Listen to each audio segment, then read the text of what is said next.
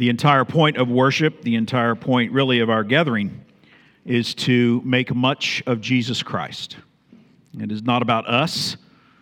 It is about Him, who He is, what He is accomplishing, and we have certainly exulted in that through worship music this morning. Some of you, without any doubt, grew up as part of your worship service reciting what is sometimes called the Lord's Prayer. More appropriately, it should be called the Disciples' Prayer. It's a template for prayer that Jesus left us. And you remember a significant part of that prayer is to pray to the Father, "Thy kingdom come, Thy will be done."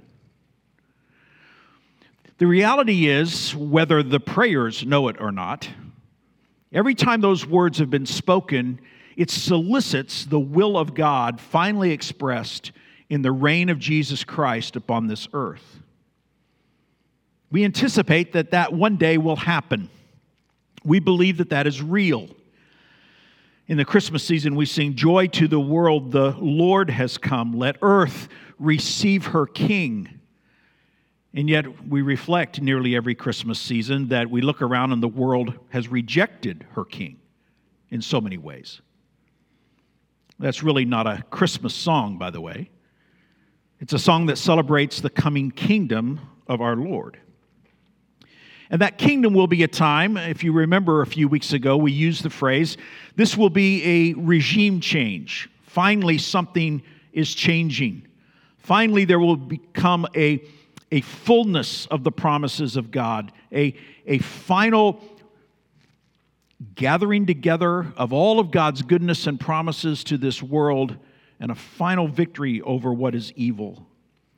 This is anticipated in Revelation chapter 11. Do you remember when we studied these verses?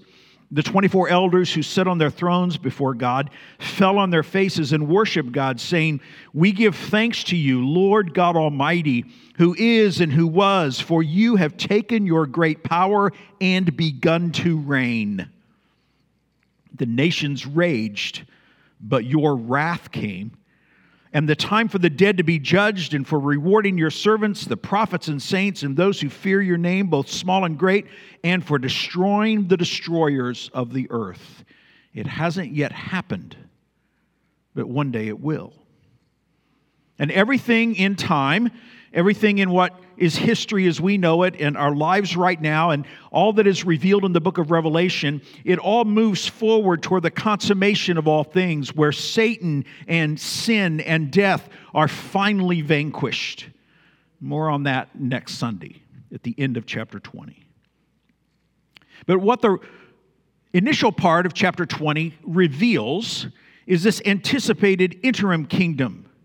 It's a time between this present age and the eternal age. It's a time in which Jesus will not so much rule in infinity and in absolute perfection, but in an interim age of a long extended period, likely 1,000 years. He will reign on earth with the effects of the curse mitigated. He will rule with a rod of iron. There will be a time of unprecedented peace, unprecedented prosperity, unprecedented joy upon the earth. He will show that He is king on the earth. This is a position that is called the premillennial position. Don't worry about that if you're not interested in technical terms. But this is what we find in the text. And there are promises here for us to both understand, for us to grasp, for us to internalize. And I think, I'll show you before we're through this morning, that it makes a difference in how we live right now.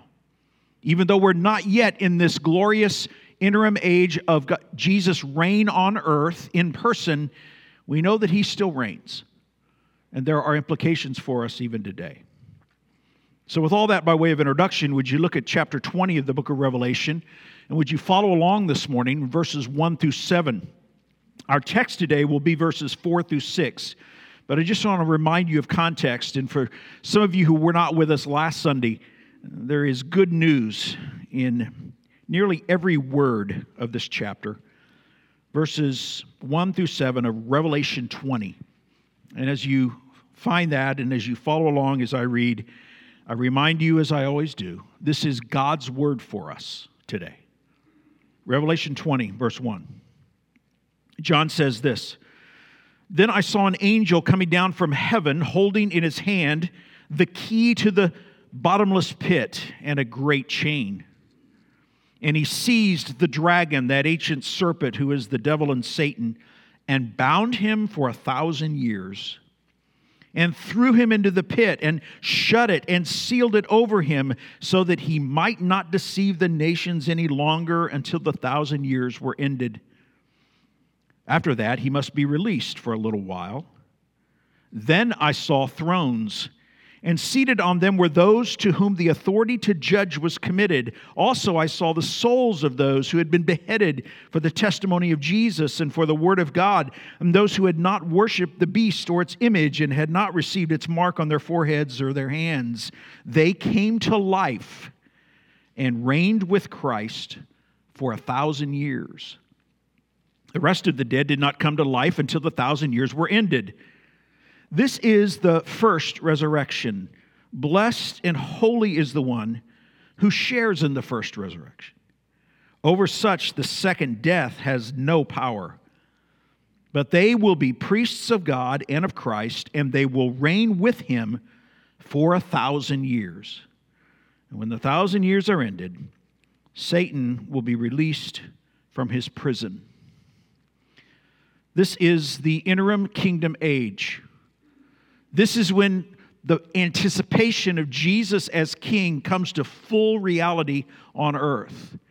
One great preacher, S. Lewis Johnson, says it this way: "This is the great glorious age of the future to which the Word of God looks. Not the final of everything, but an interim age, yet a lengthy age in which our Lord is shown to be successful in the very place where he was crucified, and in the very place where Adam sinned and threw us into rebellion against the Lord God." Note the emphasis here. The point of the kingdom age, at least one significant point, is in this world which has been robbed, which has been the source of rebellion against the true king. That true king will reign in that same world. And this is the promise of the kingdom age. Now, we believe this because of several reasons. It's important for us to assert that this is our position, our way of understanding Scripture. First of all, because it's just the normal reading of the text. This is the flow and sequence. After all of these visions, after all of these judgments, after the wrath of God has come, there is the establishment of a kingdom. If you were going to read Revelation, you would understand that that's the normal progression of the sequence of the book. Secondly, this is the pattern of biblical prophecy.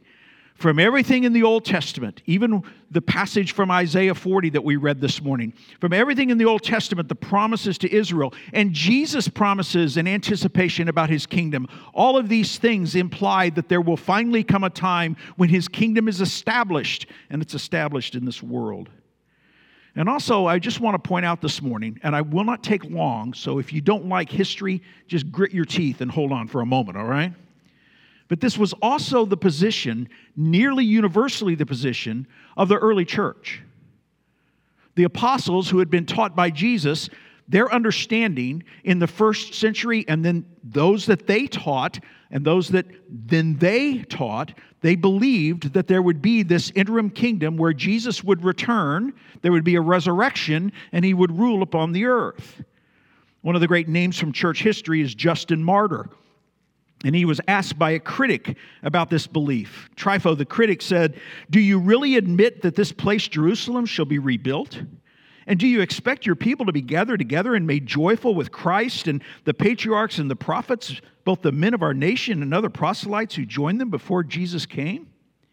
And here's what Justin replied. He acknowledged, by the way, let's full disclosure, he acknowledged that there are some who have drifted from that teaching, but then Justin Martyr said this: in the second century, he said, "I believe that such will take place. We are assured that there will be a resurrection of the dead and 1,000 years in Jerusalem, which will then be rebuilt, adorned, and enlarged as the prophets declare." So the early church believed what we're saying today. One factor that seems to have caused a turn away from this conviction, especially with Augustine, by the time the 4th century arrived, is there was attached to the idea of the kingdom some strange ideas of hedonism or sensuality. Because this was an earthly reign, there were people that then extrapolated out of that some strange sensual, maybe even sexual enjoyments that went really contrary to the early church's understanding of holiness and purity. And so that's one of the reasons, perhaps, that the church turned away from this position, which in much of its doctrine and teaching it did for several centuries. But listen, what we're suggesting here is that there are good biblical, really I would say clear reasons to hold to the truth that Jesus is one day going to establish his kingdom again. One of Dave's seminary professors, Dr. Vlock, has compiled a wonderful chart, and I have copies available for you. I know this is unusual to say this in the middle of a sermon, but this is so important. These truths are so important, and it shows the foundations of our conviction that there will one day be a real, literal, millennial reign of Jesus on earth. And maybe this is a time to just make clear what we're saying, especially if you're a guest. We believe that the reign of Jesus on earth will be just as real as the administration of Gavin Newsom in the state of California. And I would just say it will be much, much, much better and more righteous. This is what we believe. This is not some fanciful, imaginative, symbolic anticipation. Someday this earth will be the kingdom of Jesus Christ with him ruling on the throne in Jerusalem. I know it's startling to get your mind around, but this is the implication of this teaching.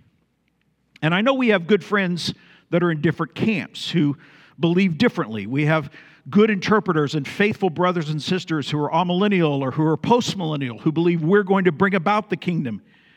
But it's important for us, while we acknowledge that they are friends and they agree on the major issues, it's important for us to nevertheless be clear about what we believe. There are pastors with whom I can have coffee and fellowship, but they would never want to join our church because we disagree on some secondary issues that are secondary, but they're important. They're not meaningless. And so therefore, we take time to talk these things through and to stake them as our position. And it's important because we need to preserve precise teaching and doctrine for future generations, even in secondary matters. Now, let me tell you that all of those that we disagree with, they believe that Jesus is coming back. They believe that Jesus is the Savior. And so we agree with them on those issues. But there are places where we just say, here's where we disagree. I wonder if it's appropriate to suggest an analogy of the fact that we have Dodger fans and Astro fans in the same church.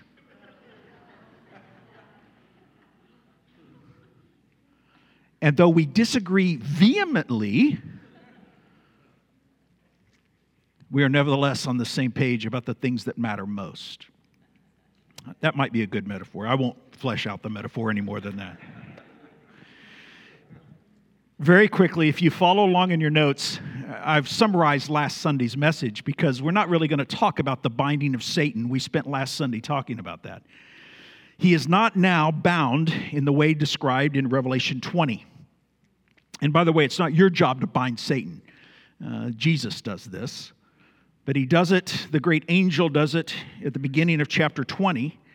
And he doesn't participate. Satan is not active, and by implication his demonic forces are not active during the kingdom age. And so one of the things this means is the end of demonic deception. Satan traffics in false doctrine. He traffics in lies. Demons traffic in the battle of the mind. And that will not be the case for 1,000 years. Also, it will be the end of systemic rebellion. The theme of the Bible, beginning in Genesis chapter 10 and going on through the rest of the Bible, is the organized opposition to God, with Babylon as a symbol of that. And we've seen in Revelation that finally the opposed, rebellious opposition to the King of Heaven is finally destroyed when Babylon is wiped clean.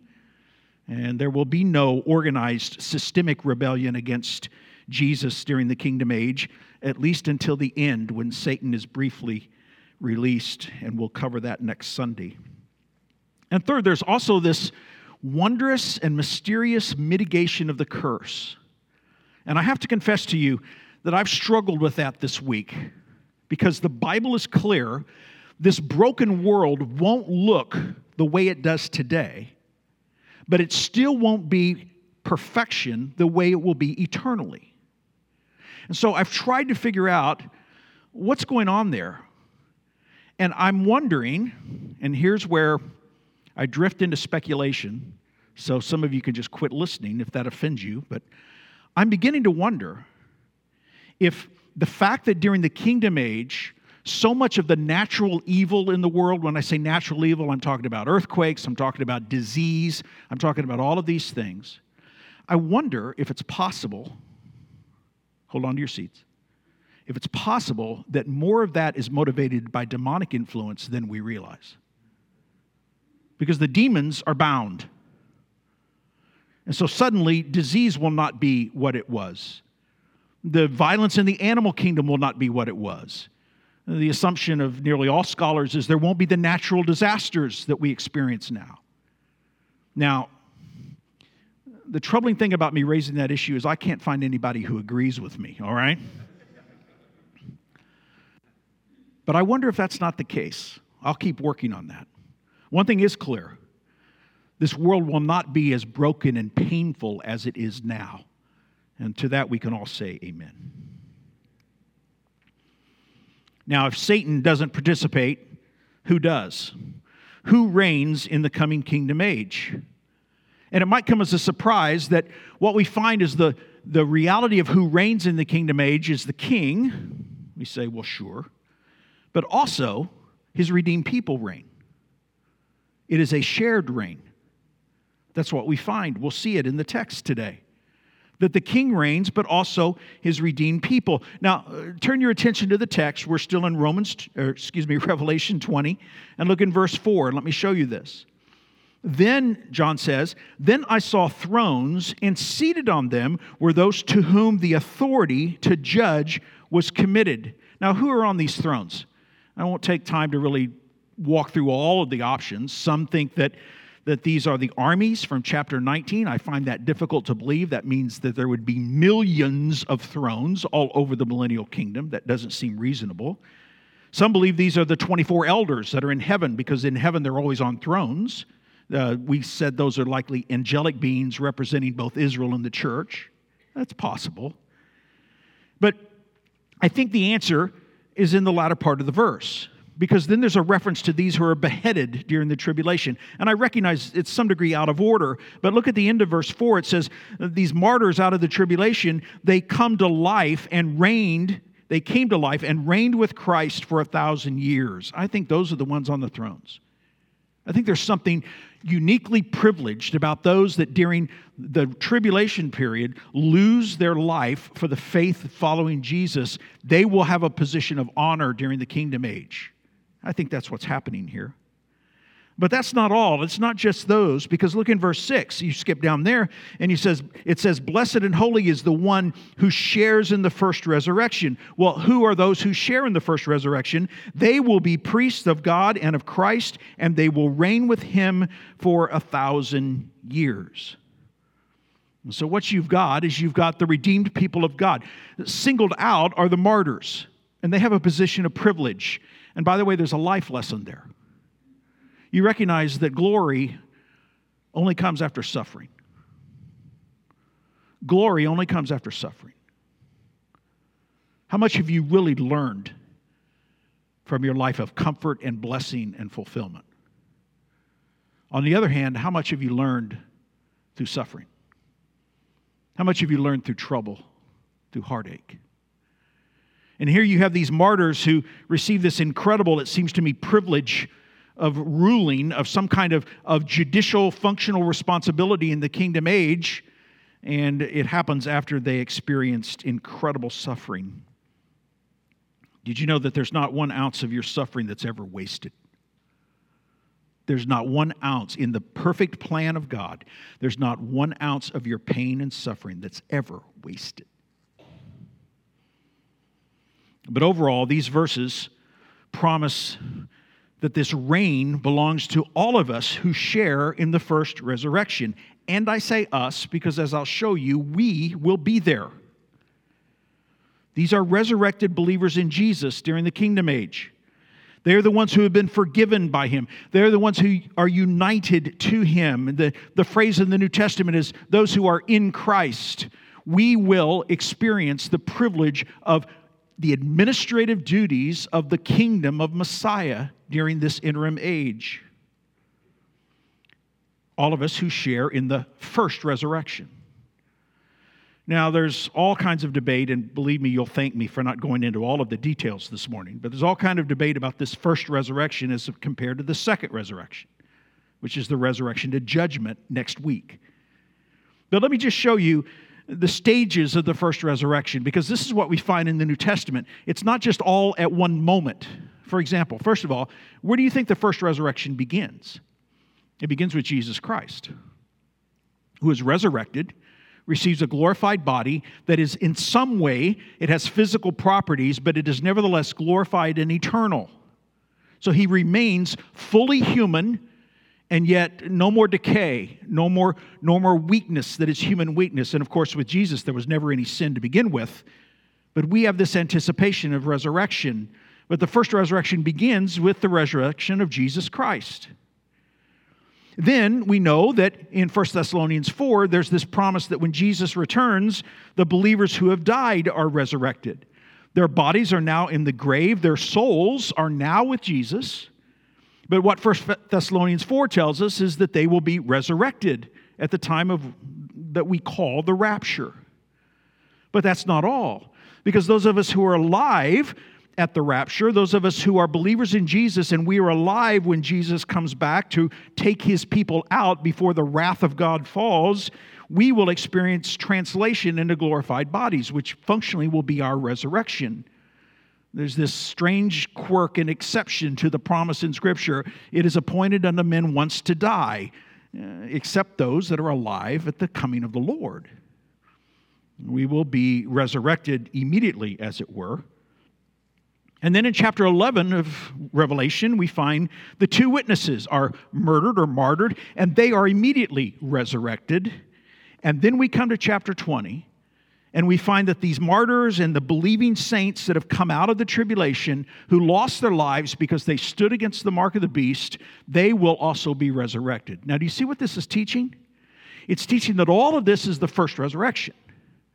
It begins with Jesus. It continues on at the rapture with both saints who are dead and those who are alive. It includes the 2 witnesses from Revelation 11. And then finally in chapter 20, the text says that these believers that have come out of the tribulation, especially the martyrs, they will be resurrected. All of this, it says, is the first resurrection. And all who share in the first resurrection, we have an opportunity to reign. We have some kind of administrative responsibilities. We have the opportunity to judge and to rule, as it were, along with Jesus during this kingdom age. You say, well, that just sounds too fanciful for me. Well, it's what the Bible teaches. Look in 1 Corinthians chapter 6. It's on the screen for you. Do you not know that the saints will judge the world? Do you not know that we are to judge angels? When will that happen? Well, it'll begin in the kingdom age. Turn with me, we'll come back to chapter 20, but I want you to look at Revelation 2 and 3, because you have these promises that are given to the 7 churches. I want you to look at them very quickly in Revelation chapters 2 and 3, because the promises here, while they begin as somewhat symbolic in their language and maybe somewhat abstract in our understanding, they become very specific. Let me show you what I mean. We're in Revelation chapter 2. We're looking at the 7 churches that originally received this letter. Look with me, for example, look with me in verse 7 to the church at Ephesus. He says in verse 7, this is Jesus speaking to his churches. In verse 7 he says, "He who has an ear, let him hear what the Spirit says to the churches. To the one who conquers, I will grant to eat of the tree of life, which is in the paradise of God." Okay, that not necessarily clear about the interim kingdom age, right? Well, look at the way that he makes a promise to the church at Smyrna, down in verse 11 of chapter 2. He says, "He who has an ear, let him hear what the Spirit says to the churches. The one who conquers will not be hurt by the second death." Now, if I took time, I'd go back to chapter 20 and show the second death is referred to there in chapter 20. But go down and look at the church at Pergamum. Look at verse 17 of that second chapter. This is the third church. Jesus says, "He who has an ear, let him hear what the Spirit says to the churches. To the one who conquers, I will give some of the hidden manna, and I will give him a white stone and a new name written on the stone that no one knows except the one who receives it." Well, that doesn't help us a whole lot about the kingdom age, right? But look down at the church at Thyatira. Verse 26 at the end of chapter 2. "The one who conquers and who keeps my works until the end, to him I will give authority over the nations." So this category of an overcomer, it sounds somewhat esoteric. It sounds a little bit vague for us. It sounds, can I use this word, almost spiritualized. But then it begins to become specific. If you overcome, there will come a time in which Jesus will grant you authority over the nations. Look down in chapter 3, the church at Sardis. It is a more generic or somewhat abstract promise, although there's this glorious promise. Verse 5, "The one who conquers will be clothed thus in white garments, and I will never blot his name out of the book of life. And I will confess his name before my Father and before his angels." But now look, the church at Philadelphia.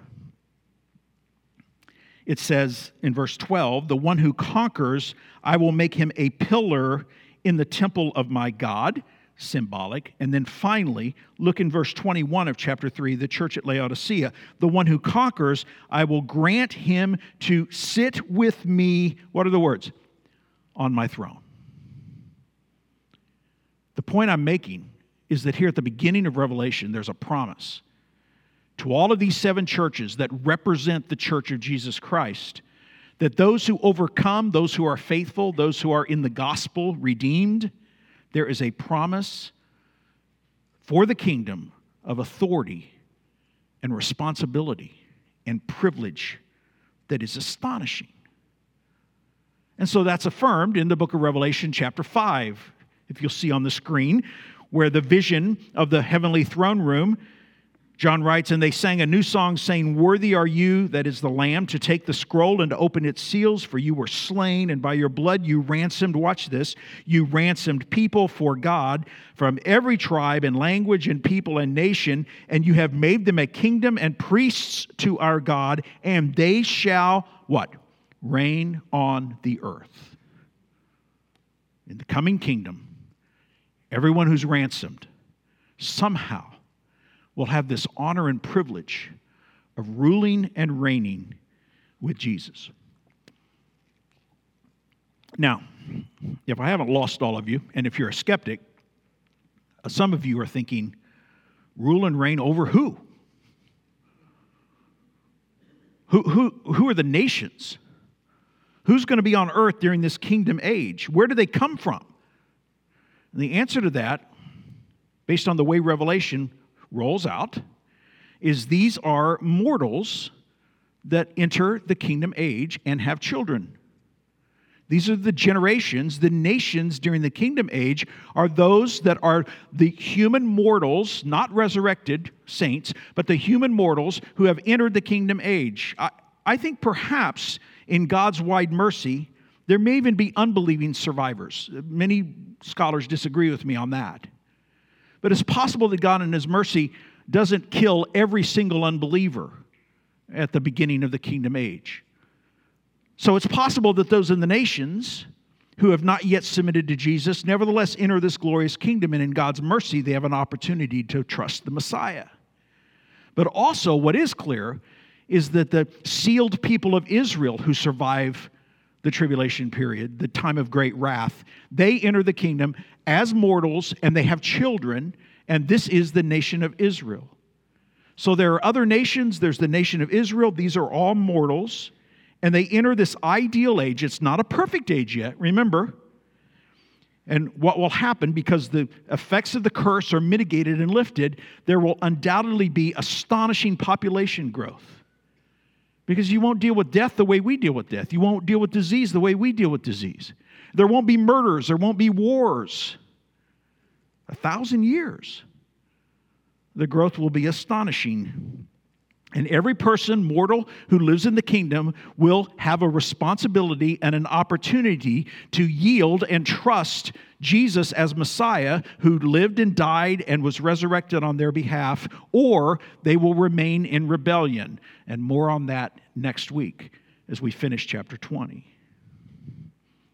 This is the reason that the Bible uses this dual language of both being a tender shepherd. We read about it this morning in Isaiah 40, that he will be a tender shepherd, but also he will rule, and the word in chapter 19 is shepherd them. He will shepherd them with a rod of iron. Because some people will be eagerly ruled, but there will still be sin in the mortals that live in the kingdom, and they will be ruled over with a rod of iron, because Jesus will be here in person, and we have the opportunity, those of us who are redeemed, to assist him, the great privilege of serving him in ruling over his kingdom. One more thing. What about believing Israel? Who is Israel in this time? Well, it clearly are the ethnic Jews who have trusted a Messiah who survive the horrors of the tribulation. That's the nation of Israel. But have you thought about this?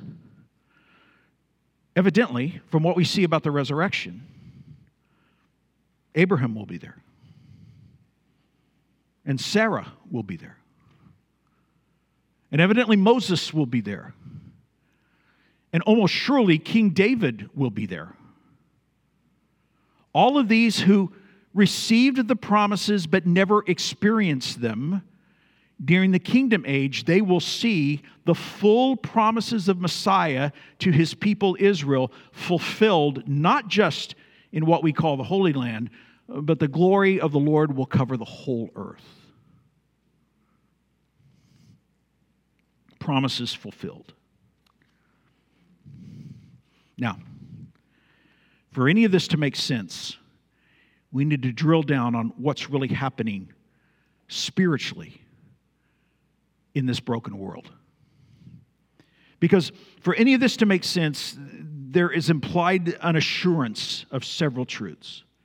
And with this, I'll give my attention, and then we'll be through this morning. The first is this. All of this implies the assurance, because the redeemed of God, you and me, along with the saints of old, along with the tribulation martyrs, all of us will share in the privilege of serving during the kingdom age. This implies the assurance, first of all, of the forgiveness of sin. For any of that to happen, our sin has to be dealt with. All of this ruling and this reigning and this serving, we all have a privilege in it, but none of us are worthy. None of us have earned that right. You recognize that every single person honored with a role of service in the future kingdom, every single person started as a sinner. Every single person was born into rebellion, guilty the way they're born, but then freely chose to pursue that guilt. And therefore, every single person is guilty before a holy God and can only be redeemed by some transaction which credits righteousness to them and covers and removes their guilt. And this is what happens in the gospel. We are forgiven of our sins. And so every single person that rules and reigns with Jesus in the kingdom is a person who's experienced the forgiveness of sin. Sinners all. That's what this means. And let me tell you what this means for us What this means for us is there's this astonishing wonder and glory of black-hearted rebels like you and me being given God's grace and forgiveness. It wasn't that you were better than other people and God said, they look like they're pretty good, I'll save them. As we celebrated Danny's life yesterday, the tributes to him were stunning in his relational. This guy was a rock star relationally. That didn't get him into heaven. He could have been the most faithful, thoughtful, loving person on the face of the earth, and if he had never humbled his heart before the God of heaven and received the gift of forgiveness, he would be in hell right now.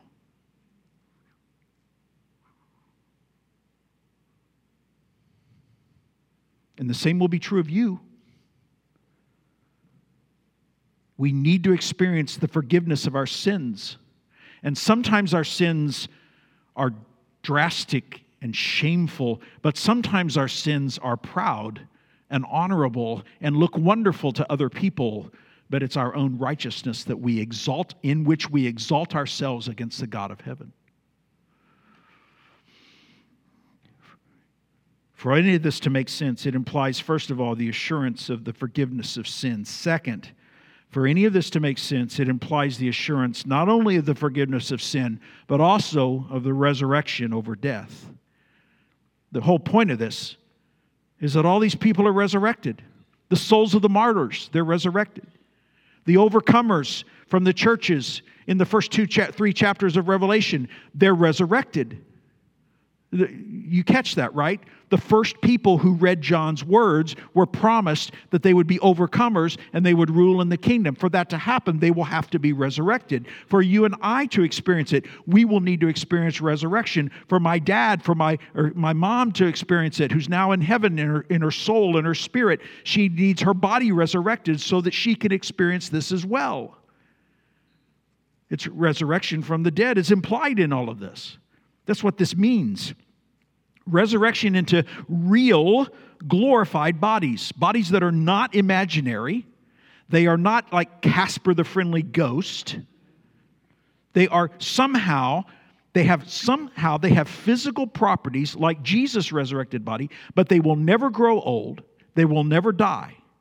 So they are glorified, but they nevertheless have some kind of physical existence, just like Jesus now does in heaven, as he remains our brother. This is the emphasis in the resurrection. We don't understand it all. I don't understand how a body can be eternal and yet still have physical properties. It's not my problem. That's the Creator's issue. And what he has promised to do is to resurrect us from the dead and give us a body like the body of the resurrected Jesus. That's what this means. So our loved ones right now, none of our loved ones are resurrected yet.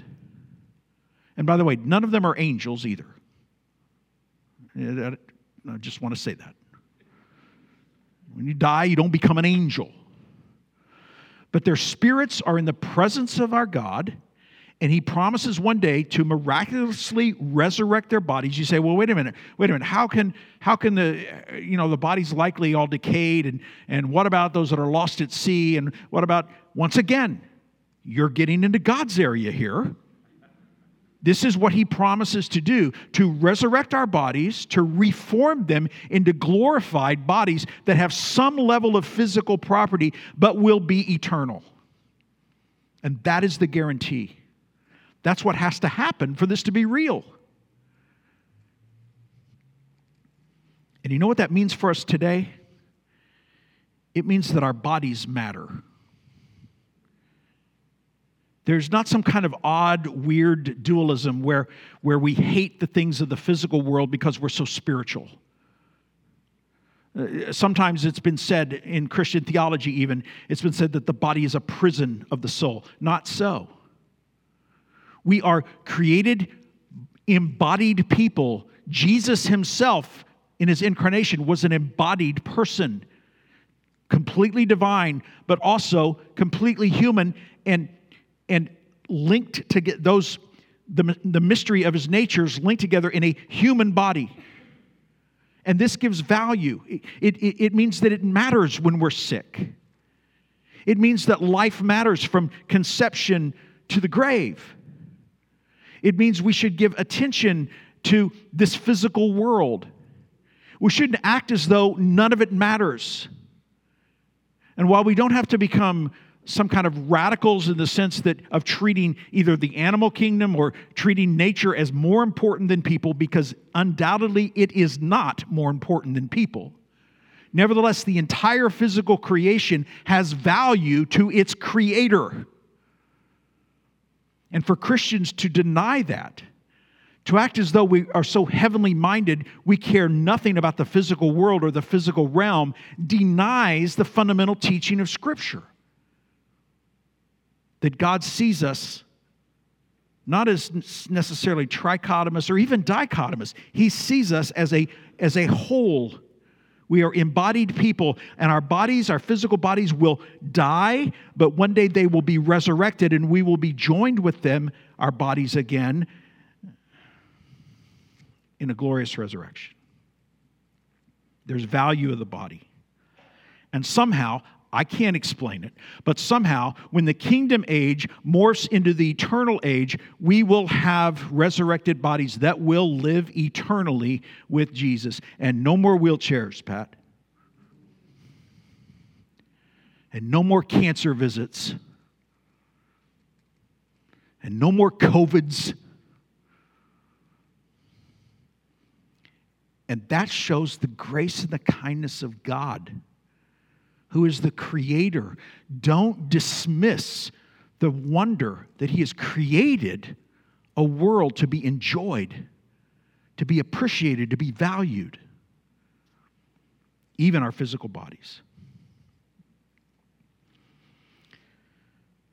All of this implies the assurance of the forgiveness of sin and also the resurrection over the death. And then finally, it assures us the union with Christ, our union with Christ.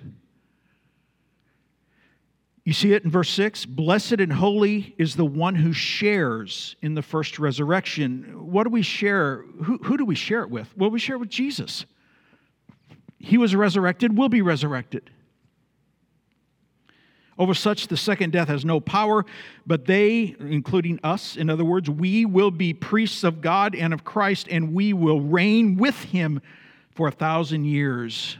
Priests. The idea of priesthood, we won't necessarily be interceding for sinful people. The idea of priesthood mainly here has the idea of access. We have access to God. We will have access to Jesus. In our service, this service during the kingdom age, it won't be tainted with sinfulness. It won't be tainted with self. It won't be tainted with the flesh. And in this kingdom age, we will experience this full union and intimacy with the Savior. I don't know how that will work with so many of us, but I know that the implication is, haven't you sometimes envied the disciples who just walked and talked with Jesus, who sat around the campfire, who shared a meal with him? This is the kingdom promise.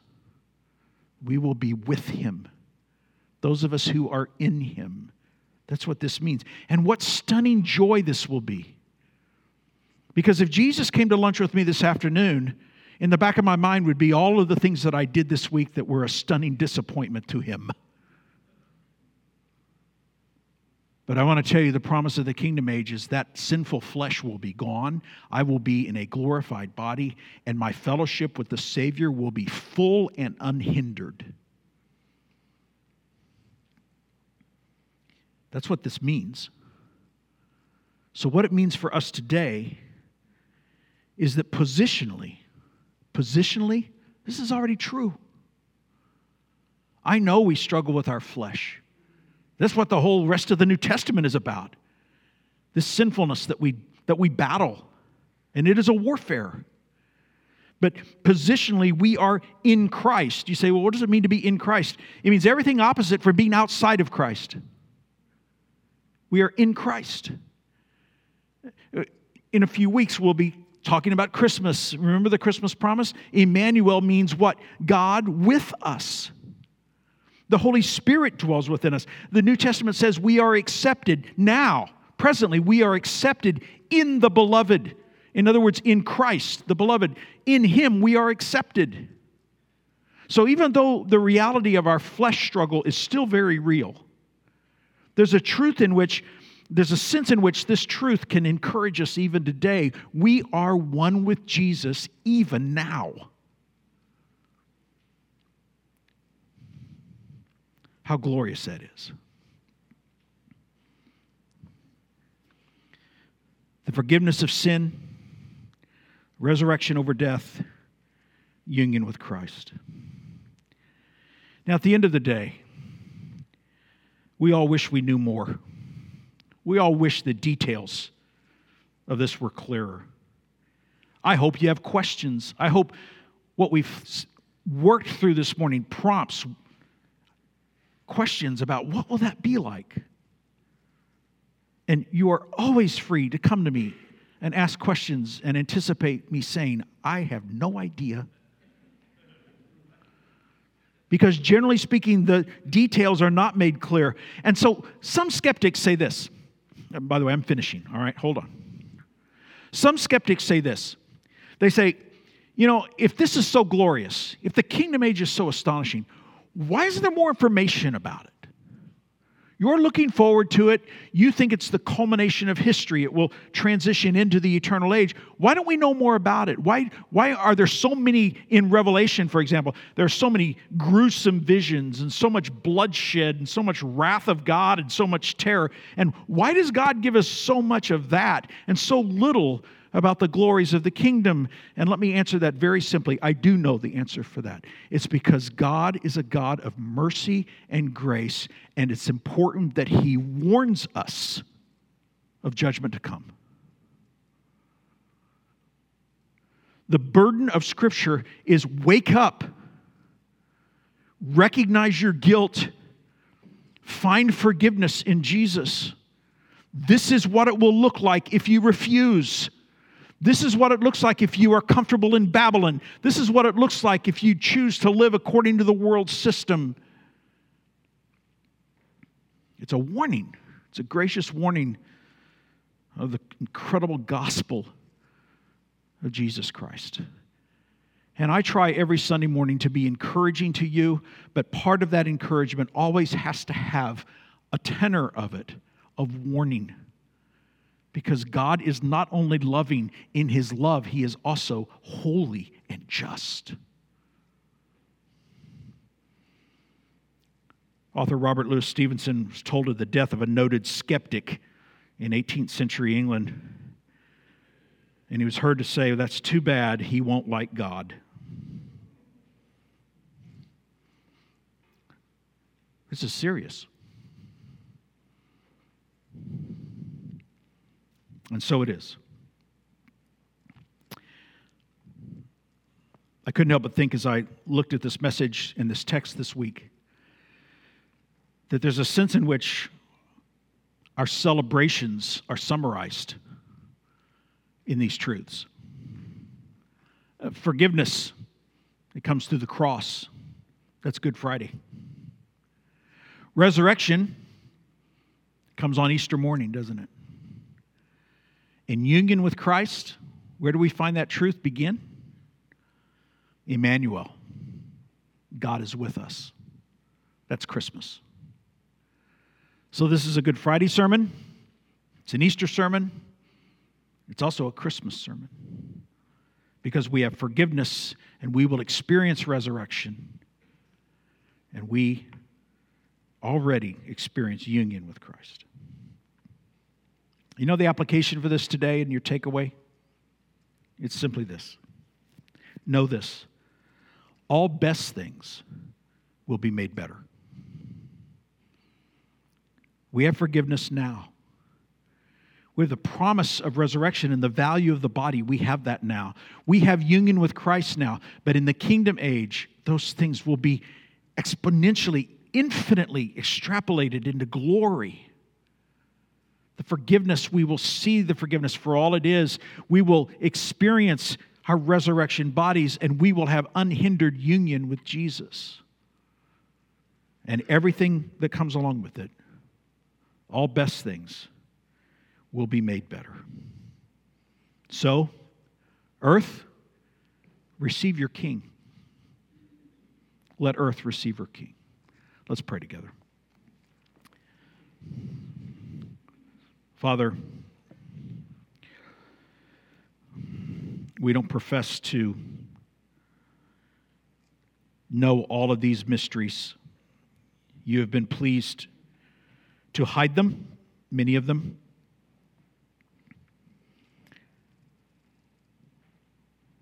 And good brothers and sisters would even interpret some details differently. We rejoice that all recognize that the King is coming, that the King will return, and all the best things now will be made even better. But Father, we know that's only true for people who have experienced the forgiveness that you offer through Jesus Christ. It holds no promise to good moral people who are trusting their own efforts. So do your mysterious and powerful work through the Holy Spirit and speak to hearts today. Encourage those who are discouraged. Rebuke those of us who are in rebellion, who are hiding sins, even though we may be redeemed, but we aren't pursuing holiness. And Father, for any who are under the sound of my words, who have never repented and trusted Jesus as Savior, may they recognize today that these glorious, glorious promises have nothing to do with them. That all they can anticipate are the terrors that we've seen through the book of Revelation. And I'd ask that you'd move in their hearts and give them gifts today of faith and repentance.